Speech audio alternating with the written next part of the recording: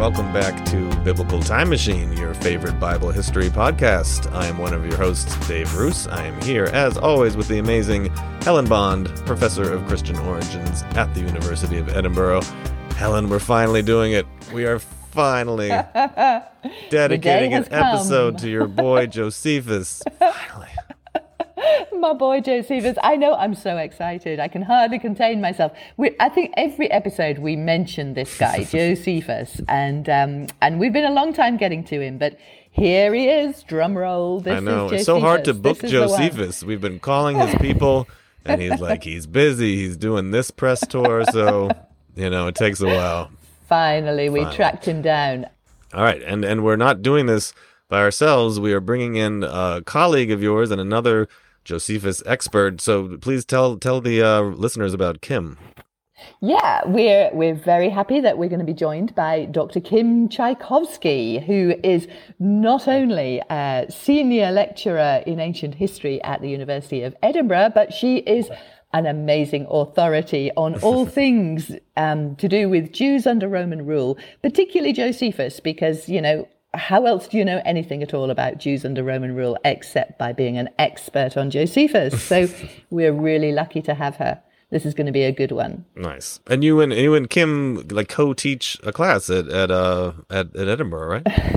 We do, yeah. Although I'm in the theology or divinity school and she's in classics, we have a sort of an interdisciplinary course, and we get students from both groups in it. And we do Roman Judea basically. So it's just a Josephus fest. We're enjoying ourselves and just talking about Josephus. And I think the school the students like it too. So I've heard it's sold out. I mean, people are they camp out to register for it. So that's what I've heard. If only. We do get our quota though. Yeah. So we have to cap some of these courses. But yeah, so it's a good excuse to talk about Josephus with your mate. I mean, what more do you need? All right. Well, let's see if we can talk about him a little bit more in today's episode. And let's get to our conversation with Kim Tchaikovsky about our best pal, Josephus.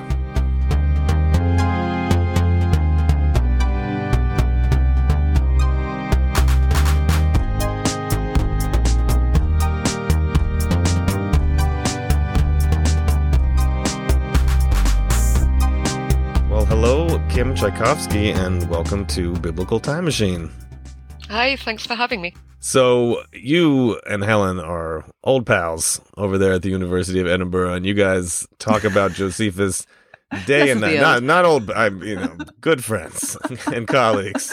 Talk about Josephus day and night. It's all very new to me, so maybe you could help, just give a little intro for our listeners and just why do you guys talk about Josephus so much? Why is he so important for historians and students of biblical history? Why is Josephus such a big deal?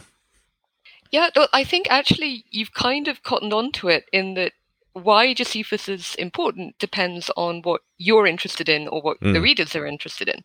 So I come at this more from an ancient historian's perspective. I'm really interested in the Roman Empire and how people live in the different territories of the Roman Empire and how they interact with Rome and so on. And then Josephus is basically our only long narrative source about one particular region of the Roman Empire, i.e. Judea. So he's completely invaluable because he writes about this place multiple times. So for me, there's an awful lot there in kind of subjects writing back, as it were, it's sometimes said. If you're more interested in kind of the New Testament idea and the history of Christianity and the origins of Christianity, he's then also this really, really detailed source on exactly the area where early Christianity is developing, life of Jesus and so on. He writes not an awful lot of time later. So he's the end of the first century. So it gives an awful lot of texture and a different source from the New Testament. And from a wider ancient historical perspective as well, he gives us this long narrative account of this huge rebellion under Rome in the early empire, which again, we just don't really have elsewhere at all either. So there are various reasons why a lot of different people get interested in Josephus and then want to take lots of different things out of him as well. So, yeah, so you talk about how unique he is as a historian, as a writer in Judea. Are there Josephuses in other Roman provinces, or is he even, that unique among all the provinces? Pretty much no. Wow. So you get Greek writers under Rome, Mm. but not doing the history of a province in the same way, let's put it that way. So you get plenty of people like Dionysius of Halicarnassus, okay, who's writing a bit earlier than Josephus, so under the first Roman emperor under Augustus, writes this really big, like, universal history almost of the sort of Roman antiquities. So he's kind of writing Roman history. So you get plenty of Greek writers writing history under Rome, but it's not quite the same thing. So he really is pretty unique. And we know so much about him too. I think that's one of the amazing things. He's writing about the same time as the Gospels. So, he's writing about the same time as Matthew, Luke. But, we just know so much more about him, which is really fascinating. And he wrote an autobiography as well. So, Kim, can you tell us a little bit about his own family background? What does he tell us about himself? Well, this is the other interesting thing, that we know something about him, as you said, because he actually writes this autobiography, it's the first one we've got that survives from antiquity. We know there are others before. It's just that we only have fragments of them. We've got the whole one of this. So he is from a priestly family, he tells us very directly. He seems to have been fairly precocious as a child. He's quite proud of the fact that when he's about 14, lots of prominent people come and ask him to explain matters of the Jewish law to them and so on. So he's very, he's not reticent about his own abilities as Josephus. He also says that on his mother's side, he is connected to the Hasmoneans, which was the previous kind of ruling dynasty in Judea as well. And then we get various other details about his life. So he claims that he spent time with each of the various groups in Jewish society at this time. Sects is usually the term that's used. So the Pharisees, the Essenes, and the Sadducees and so on, so that he could determine which was the best and which he liked the best, and then sort of pick. So he furthered his own education in that particular way as well. We know that he went to Rome in around about 63, 64 to try to get the release of some Jewish priests who were in Rome, and he was successful. He appealed to the emperor's wife at that time, Poppaea, so this is Nero's wife. And then in 66, he becomes involved in the big Jewish revolt, which I think we're going to talk about a little bit later. Right. So that's the kind of broad outline. So he's all right. So to recap, he's Jewish. He's from this sort of priestly class. He's educated, and he seems to be doing some like diplomacy, right? He's sort of a diplomat of some sort with Rome. Is that fair to say? Yeah, that's a nice way of putting it. Okay, all right. So we have that background. So when I write things. And I'm mentioning Josephus, I'll say like the Jewish Roman historian Josephus. Am I getting that wrong? Like, can he be Jewish and Roman at the same time? Yes, absolutely. And so he becomes a Roman citizen later in his life, after the revolt has happened and after he has moved to Rome, because he has quite a close relationship with the Roman emperor at the time, Vespasian, who also grants him freedom after he was captured during the war and makes him a Roman citizen. That's when we come to call him Flavius Josephus. It's after he's basically, because he has become a citizen. So he is absolutely Roman and Jewish at the same time, and this is completely possible. All right. Well, Helen knows that I get obsessed about names. So so you say later he becomes Flavius Josephus. So what would his friends would have called him when he was just old Joe from Jerusalem? Well, he was Joseph ben Matityahu. So Joseph, son of Matthias, originally. Oh, cool. So we're getting a little bit ahead of ourselves, though, anyway, with Josephus as a Roman citizen. But first of all, we've got the small event of the Jewish-Roman War that breaks out in 66. And I know this is hugely complicated because Kim and I are teaching a class on this at the moment. And we're looking at every aspect of Judean life. But just sort of what are the main headlines then? What happens to Josephus in this? Where does he go and what does he do? So It's very difficult to give an overview. I will try my best, but at the start we call it the Jewish-Roman War, and we term it often the First Revolt or the Great Revolt and so on, because there are a couple of other Jewish rebellions later, another one in Judea, but others in what's called the diaspora, so Jews living elsewhere, basically in the empire. Now, the reason I'm skirting around this is there are many people who think that initially this wasn't aiming to be against Rome. Okay, so this was kind of a regional conflict between different groups within the area that then gets completely out of hand. And only a few of these groups, or one or two, were actually anti-Roman. But they then become sort of supreme as the revolt kind of goes on. And so it becomes the Great Revolt against Rome. Josephus within this is very explicit. He claims to have been completely opposed to this revolt when it breaks out, right? He was one of those who just thought this was a really bad idea and the Jews should not be rebelling against the Romans and so on. Nonetheless, he becomes commander in Galilee, in one of the regions, and is involved in this revolt. Just to come back, so I'll come back to what Josephus is doing in the revolt a little bit later, but then this progresses, and the reason that this is very, very important and is kind of a landmark in Jewish history in particular is because in 70, the temple in Jerusalem is destroyed by the Romans. And this has huge implications also for kind of Jewish identity and how perhaps Judaism is formed as a religion or indeed functions as a religion, because this was the real center for the Jewish people at that time. This was the only place that sacrifice could take place.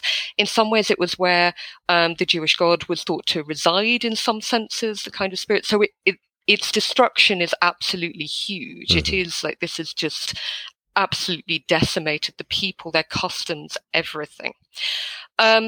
Before that, so Josephus goes off to be commander in Galilee, and he does his best, despite the fact that there are various other people who he claims are trying to undermine him while he is sort of trying to keep things together in Galilee. But eventually the Romans do come along, and then there is a big siege in 67 at Jodfat or Jotapata, which I think we'll come back to in a bit, and he ends up being taken captive. Or rather, he surrenders actually explicitly to the Romans and is then prisoner in sort of the Roman camps for a couple of years. And actually then at the siege of Jerusalem, a bit later before the temple is destroyed, is sort of used to try to persuade all the rebels to surrender to the Romans. He's sort of used by the Romans to actually try to convince them that this is a really bad idea and they should just give up. And after then, he then goes back to Rome with the Flavians, with the new dynasty and so on. And sort of lives out his life there. So he has an interesting career, as it were, as a general in the war, that he does sort of initially is very reluctant, but then sort of does get involved, but then goes over to the Romans pretty quickly as well, in some senses. So what about the story of Jotapata, as I tend to call it, much more anglicised version? So what happens there, and do we believe him? Okay, so this is one of the biggest sieges. I mean, this is a sort of war of sieges in some ways. This is a point where Josephus ends up at Jotapata or Jodfat. It's a siege that lasts 47 days. So the town is on top of a hill. It's quite well fortified, but there was no natural water supply to this town, which then makes it quite problematic for all of the kind of citizens of Jotapata, for Josephus there, for all of the rebels holed up there, to actually keep things going. So actually 47 days is fairly impressive, I think, under those circumstances, that they really did hold on to this for a while. But eventually, and there are lots of stories as well as what's happening during this siege, to basically for the Jews to try to hide what dire straits they're in and how desperate the situation is from the Romans who are besieging them on the outside. The Romans being as well Vespasian and Titus, Vespasian who sort of will become the emperor and Titus his son, so really prominent people from later too. But eventually things don't go to plan. The Romans do sort of manage to break through and break in. And then Josephus and I think about 40 other fairly prominent citizens from Jotapata sort of managed to get away to a cave nearby. And then there is a debate, basically, as Josephus says, as to what they should do. And the majority want to kill themselves. They want to commit suicide to avoid sort of dishonorable surrender to the Romans. They think this is the honorable thing to do. And Josephus argues quite strongly against that. He says, no, we shouldn't, that this would be impious as well. We should not be doing this, and we should surrender instead. He doesn't win that debate. They do not agree with him. So instead, he suggests, okay, let's avoid committing suicide. We'll draw lots, and each pair will run each other through with a sword, basically. So this is what happens. They think, okay, this is a good solution. And mysteriously, somehow, Josephus manages to be in the last pair with the one other last person. And to paraphrase rather horribly, essentially, they look at each other and just go, nah. And then Josephus surrenders to the Romans. See, I thought he was going to say, like, okay, on the count of 3, everybody kill themselves. Like 1, 2, and then he just runs out the door. Not quite that. But pretty close. Okay. Wow. It's like, what is it, Life of Brian, the Suicide Squad? Not quite that. All right, so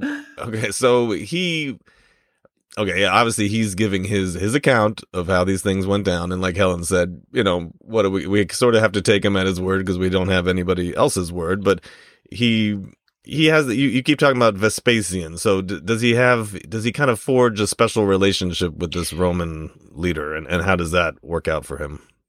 Yeah, he does. So as a bit of context, at the same time as this revolt is going on, that breaks out in 66, and the temple's destroyed in 70, but actually there is fighting that continues until later as well. There's the big siege of Masada later too, so this goes on. But at the same time, in Rome, you've got civil war, basically, or you've got absolute chaos, because you have what's called the Year of the Four Emperors, around 68 to 69. Where you have Nero, you have then Galba, Otho, Vitellius, and then finally Vespasian. So this is where this guy becomes important and then becomes emperor later.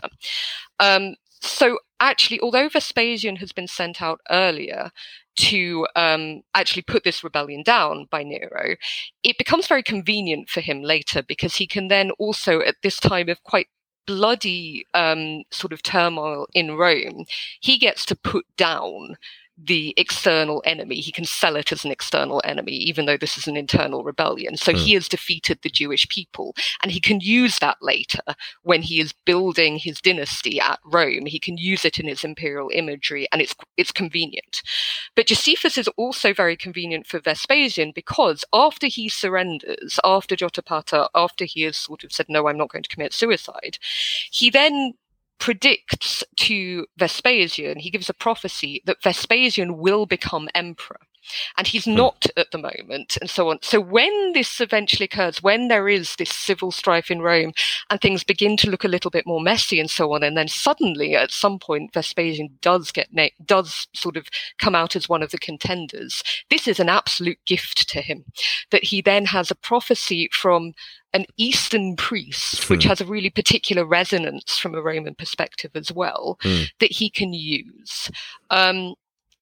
Josephus is also useful later to him as well from a practical perspective, as I said, that he can be at the siege of Jerusalem, or to the Romans more generally, I should say, and can sort of act as translator in some ways and try to convince the rebels to surrender. But that's the really big one, is that you have this prophecy that Vespasian will become emperor. And so in some ways, Josephus gets rewarded for this later as well. So he gets taken then, still in chains, but I suppose he stays in the Roman camp, doesn't he? And then finally, after the siege of Jerusalem and the destruction of the temple, he gets. Well, I suppose where else could he go? He goes off with them. He sort of burns some bridges in Judea, so he goes off with them to Rome, and he sort of starts on a second phase of his life, doesn't he? So this is the writing phase. But can you tell us a bit about what's he up to in Rome? Where's he staying? What's he doing? So, as you say, he then sort of goes back to Rome. and stays in Vespasian's old house, actually. And this is also the point where he becomes a Roman citizen, which is kind of a privileged status as well. He gets a stipend. So this is also why he is somewhat unpopular in Jewish reception and in Jewish history for a long time afterwards, because A, he's changed sides, and B, in some ways he does okay out of this. We can think about the practicalities and the reality of the personal situation a bit as well, which might not have been quite so rosy, that he is then a Jew living in the imperial capital after the Jews have just become this defeated people on the imperial stage. This is perhaps not so comfortable as it seems, but this is why there's a little bit of hostility to him sometimes. But yet, so he's living in Rome, and then we don't know a huge amount about his exact situation there, but we do know he started writing. This is the period where he is sort of retired, as it were. So he's no longer the general, obviously enough. And so he starts writing a huge amount. And he writes in Greek, which is significant because it suggests that he's writing for non-Jews, or at least trying to. Otherwise, he could have written in Aramaic, for example, which would have been his sort of comfortable native tongue, as it were. If he's writing in Greek, then many Jews would have been able to read this as well. Greek is a very, very widespread language throughout the Roman Empire. There are very many Jews in the Roman Empire who would also have possibly only read Greek, but it's also a kind of lingua franca, so everyone could read this, which means that if he wants to attract outsiders and inform them about his people, this is a good bet. Okay, so that's when he really starts writing a lot, basically, and it seems to be for this wider audience as well. Well, so what's the first? I mean, I know he writes a ton, but he writes like two kind of major works. So what's the first one that he tackles? What does he write about first? So he writes the war first, the Jewish war, which is, we think that it's probably going to be published in some sense, or it's going to be available from the mid-70s. Okay, so this is essentially, in some ways, an eyewitness account of what he's just been through. It's presenting the Jewish war, the rebellion, and his account of it and what happened to a wider audience.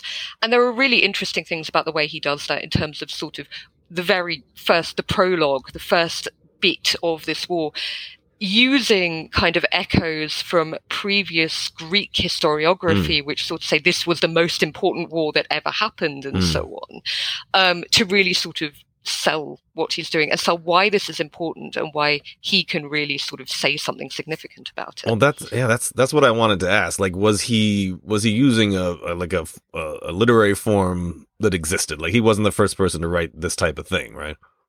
No, he uses a lot of Greco-Roman literary forms. So if you're thinking of Greek or Roman historiography, then war is a classic subject. Okay? You're talking about war and politics. And for something like this, you're thinking mainly of Thucydides, the Peloponnesian War, really the big classic Athenian Greek work of historiography, which he's definitely trying to sell. As I said, in this kind of prologue, like, I am writing about the greatest war ever and so on. This is directly looking back to that, which at the end is also then telling us about the audience and how he's almost trying to prove his literary credentials on Greek and Roman terms in some ways, Greek in particular for historiography, in this very particular setting, writing in Rome as one of the defeated people in some ways too. And what about the second big book then? Even bigger, huge book. So the war is in 7 books. So in some ways you might think that's long enough. That's a big one. That's big enough. So then he does the Antiquities, which is in 20 books. This is probably about 20 years later. So we're into the 90s when he finishes this. And it's actually, in some ways it's interesting. I'm saying that he finishes this and so on. If we're thinking about ancient methods of sort of sharing materials and publications and so on, it's probably orally presented as he's going along. He might be reading out in extracts at kind of dinner parties and things like this as well. So it's a gradual process. But 90s seems to be when the Antiquities, which is the big second work, is finished. 20 books, and this is the history of the Jewish people from creation, from the point of creation of the world, up until sort of the first year of the revolt. So this is huge, monumental. And his influences for that are possibly a little bit more complicated than the war, because he's using a lot of biblical history as well. So he uses, especially for the first half of this, the Bible as kind of his source. So we sometimes refer to that as the rewritten Bible in some ways, that portion of Josephus. And then he moves on to nearer contemporary history as he goes on, and he changes his sources, and he might change some of his influences in the way he's writing a little bit as well. This is all very much debated by scholars as to sort of what his influences are, what kind of models he's using, and so on and so forth. But this is a really monumental big one, and it seems to be trying to present the history of the Jewish people perhaps to interested outsiders. The next question would then be how many people would have read this? How many people really would have slogged through 20 books or not? It may be that actually more Jews would have read this than Gentiles, but we don't know on that front. Yeah, does he say at any point, maybe I'm more interested in this second text in the Antiquities. Does he say why? Like why he wrote this? Is he trying to convince any particular party of anything in particular? He does say that he thinks that he is doing this because he thinks it's going to be interesting to Greeks in particular as well. So he's then going to basically summarize or bring together all of this biblical history. I think the phrase is in the Hebrew writings or so on, for outsiders who otherwise can't read this because they don't know Hebrew. Was the what's it called around yet? The Septuagint. Yes, Septuagint. Yes, it was. Yeah. Okay. So that is available and around. So technically people could read it. It's just whether they do or not, basically. But there is also, this is what he claims, that this is why he's doing this, and to prove that, sort of show who his people are, what their constitution is, sort of what the fortunes are that they've experienced throughout their entire history. There is perhaps something underlying this in terms of demonstrating that the Jewish people are an old people, an antique people. This comes through much more strongly and much more explicitly, I think, in one of his later works, a little work called The Against Appian. But it is sort of there as well, I think, in some terms of proving that this is a very ancient people who have kept to their ancestral customs. And that's because that plays really well with a Roman mentality. Romans are sometimes very, very disparaging about many, many other peoples in antiquity, but they have a respect for things that are old and peoples that are old. So this kind of emphasis might be playing to that a little bit as well. But there is also the undercurrent of explaining why the war happens too. That still comes out throughout this. It's just a much more longue durée kind of approach than was in the war. And in the sense demonstrating that the Jewish people have deviated actually from their ancestral customs, and thus they have annoyed God. And so God went over to the Romans in this war, and that's why they lost. So that is a kind of underlying thread that comes through this fairly monumental history as well. And there's a very sort of personal element too, isn't it? I mean, you can feel that, the destruction of the temple was such a tragedy for all Jews. And you really get that sense from Josephus too, don't you? I mean, it feels like he's sort of compelled to write this because he is desperately trying to explain this utter tragedy that's befallen his people. Yeah, indeed. And that's also, we shouldn't underestimate the importance of the temple. It's, in some ways, it's so ancient, and we perhaps don't think of that as outsiders thinking of Judaism in antiquity, but it is absolutely central. So not just Josephus, but all of the Jewish people in antiquity, when the temple is destroyed, are going to have to go through a huge kind of recalibration of how they live their lives, what we call religion, sort of how Jewish religion is encompassed and is steered, even though they may not have thought about it quite so much. That's another big debate in scholarship. And the extra question to that, of course, is the temple has been destroyed. Were they hoping that it would be rebuilt at some point? Because we know it wasn't. We know this never happened. But this was the second temple. There had been a first one, and it had been rebuilt actually quite a long time before. That this is possibly not an outlandish idea, not an outlandish hope. And you could think about whether Josephus is trying to present the Jewish people as very old ancient, respectable, actually in some ways very good Roman citizens, it's very good citizens of empire. They're not, broadly speaking, Roman citizens. In order to perhaps feed into that case, it's sort of maybe not explicitly, but somewhere down the line, that actually, if we look very obedient, if the problem was only a small group of Jews and it's not the Jewish people in general, maybe we get the temple back at some point. Again, not explicit, but because we know that it wasn't rebuilt, I think it's very tempting for us to assume that this was just off the table, and we don't know what the kind of hope was at the time, or what the reality looked like at the time. And he's writing all of this against the backdrop of Vespasian, who's now come to power, and the Flavian dynasty that he's founding. And they're making a big deal about this victory over Judea, aren't they? These Judean captives, we've brought them back into the empire. So it's a difficult sell, isn't it? Trying to sort of promote the Jewish people on one side, at the same time that Vespasian and co are all sort of using them as, highlighting the revolt and all of that difficulty. So it's a difficult line, and he didn't have to write anything at all, did he? He's, No, he didn't. I mean, this is in some ways it's quite common actually for ancient historians, as in the sense of history writers in antiquity, that they start writing when they've sort of gone into leisure, basically, that they might have had the career, and then sort of they go into leisure or retirement or whatever else, and then they pick up their pen and start writing lots and lots of things. But he didn't have to. And it is a very odd setting for him, specifically in Rome, in this situation where much of the Flavian legitimacy, so Vespasian, then Titus, and then later Domitian as well, is built on this victory. So they do make a big deal of it in imperial imagery. They put sort of the image of the defeated Judea personified on coins across the empire and so on. This is really kind of made the most of. And from the Roman perspective, it is entirely because they have come to power off the back of a civil war, and that's never a good look.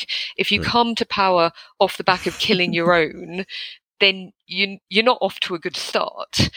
But instead, we've also put down the Jewish rebellion, and that can look like an other people, so that's much more convenient. So they make the most of it. And then Josephus is sitting there writing about the Judean people the whole time as well. So that it's this really interesting constellation of factors. We've talked about a couple times in other episodes about the passage in Josephus about Jesus. So are scholars, does everybody believe this was inserted later? Are there people that defend it? Where do you stand? I think, so you might find a few people who think it's authentic. I think this gets a lot of attention from a lot of also more popular kind of approaches as well. I think the consensus, and it's very difficult to summarize the consensus because so much has been written on this one passage, is that bits of it are inserted. Okay, that there may have been some comments originally, and that it has been tampered with later to make it a little bit more explicit and so on. I think I'm probably happy with that. I'm not entirely sure. I'm a little bit on the fence. I don't think it's entirely authentic. I'll say that, it's not. But I think I probably would be willing to sort of think that there was something there that has then been added to. I think, Helen, you are probably the really good person to go to on this because you're much more into this from the sort of early Christian perspective as well. So I don't know what you think of this passage. Yeah, I would agree. I think there's been additions by Christian scribes, but I also think there may well have been something taken out because it's in with a series of tumults, and there's no tumult in what Josephus describes. So I think there must have been some kind of event, maybe the episode in the temple where Jesus overturns the tables of the money changers, who knows, but something that Christians didn't quite like, so they took out. And I would really like to see that passage. I'd love to see what it was that Josephus actually wrote, because I think the majority opinion is that he wrote something. It's just that it's been tampered with, unfortunately. But Kim, so I mean, the big question then, in terms of, we've been talking about using Josephus as a source, how reliable do you think he is? I think it depends on the period he's talking about, if I'm honest. I mean, I think in some ways he is probably fairly reliable for the war itself. Partly because he claims, at least, and there's no reason to doubt this, that he sent these books to people who were involved, people like Titus. So he's got to be a little bit careful that he doesn't falsify things very, very directly. There are conventions, he can put a spin on things. He might choose to emphasize one thing rather than another. He might choose to put a gloss on. The big debate is sort of whether Titus really intended to destroy the Jerusalem temple or not. Josephus claims it was an accident and he really didn't want to. I think most people don't believe him on that. But we can perhaps separate much of the sort of factual elements, okay, so bits of what happened from Josephus's interpretation of these things. And I think for the most part, he's pretty good. We obviously have to look at individual incidents, individual parts and narratives and so on, and look at what other evidence we've got and assess that on a case-by-case basis rather than we believe Josephus entirely or we don't entirely. That's always going to be overly simplistic. I think for other periods, I mean, if you're going back to the biblical period, he's very reliant on the biblical material, and that will get into all sorts of holes as to whether you think this is historical or not, and so on. So, I think one of the interesting parts, which I don't think we'll have time to talk about entirely, but which I find really interesting, is actually his narrative about Herod, because it's really lengthy and really extensive, both in the war and in the antiquities. And he also contradicts himself sometimes there in terms of sort of, if you look at the parallel account of what Herod is doing. And all of that comes back to what sources we think that Josephus was using and what he's trying to do with his source. And there, I think, he is certainly working with a really extensive source. So we can sort of get back to that and say that actually he's working probably with a contemporary source, but he's doing things with it. And the contemporary source he was working with, as in contemporary to Herod, was also probably had his own spin as well. It's usually Nicolaus of Damascus, who was the court historian of Herod, is usually how it's said. Now, he is also not unbiased, to use a completely oversimplifying term. He has his own spin as well. So I think we have extensive information. I think Josephus is really good for some things. He's really useful for Herod's period in particular and for later, but we still have to take every single thing case by case and say, what is he doing in the narrative? How is he constructing this? What other information do we have? Do we believe him on this point, or has he skipped over things? So that's a very long answer, which is in something of a hedge, because I've not given a straight, yes, he's good or not. But I think he's still really, really useful, let's put it that way, even if he's not completely believable all of the time or not. Well, as you've said, or as we've said a couple of times, like, believe him or not, he's what we have. He's our one source. So how do we explain why his work has survived? Like, why is he the one source that remains in entirety from this period? That's mainly the Christian element, because we have these references possibly to Christ in his text meant that they were interested in him and interested in preserving his texts, and so we have it. And so for many other authors in antiquity, and probably more than we even know about, they just got lost because there was not that interest. So the texts were not preserved and copied out in the same way.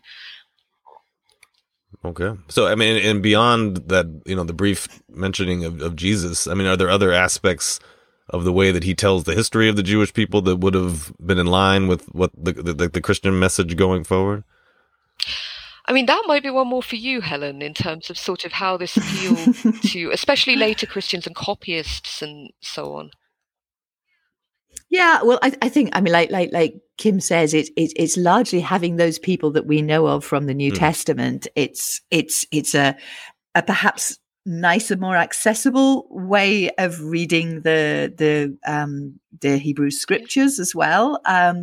But also, and this is the rather negative thing here, Christians really liked his description of the siege of Jerusalem. I mean, it was horrific, and Josephus describes it in all its horror, all the gore. He talks about plague, he talks about terrible things, and the worst story of all is a story of a woman called Mary who eats her baby because she's driven to such sort of depths of starvation, and it's a hideous story, and Christians kept Josephus partly because they saw the Jewish war and the terrible things that happened in the siege as God's punishment on the Jewish people because of what they'd done to Jesus. And so this was a way of saying, yes, this is what happened. So it's not a very pleasant story, but that was one of the attractions of Josephus. And Josephus continued to be massively popular amongst Christians till the 17th, 18th century. It was, I think, the first Jewish book to be published in America was Josephus's Antiquities, or maybe it was the collected works. So, but it's very much Christians, not his own compatriots. I think they have only sort of Jewish interest in Josephus is a relatively newer thing, wouldn't you say, Kim? That's it's tempting to say it's really new. It's actually not so new anymore. We've been doing it. It has been there for quite a few decades now.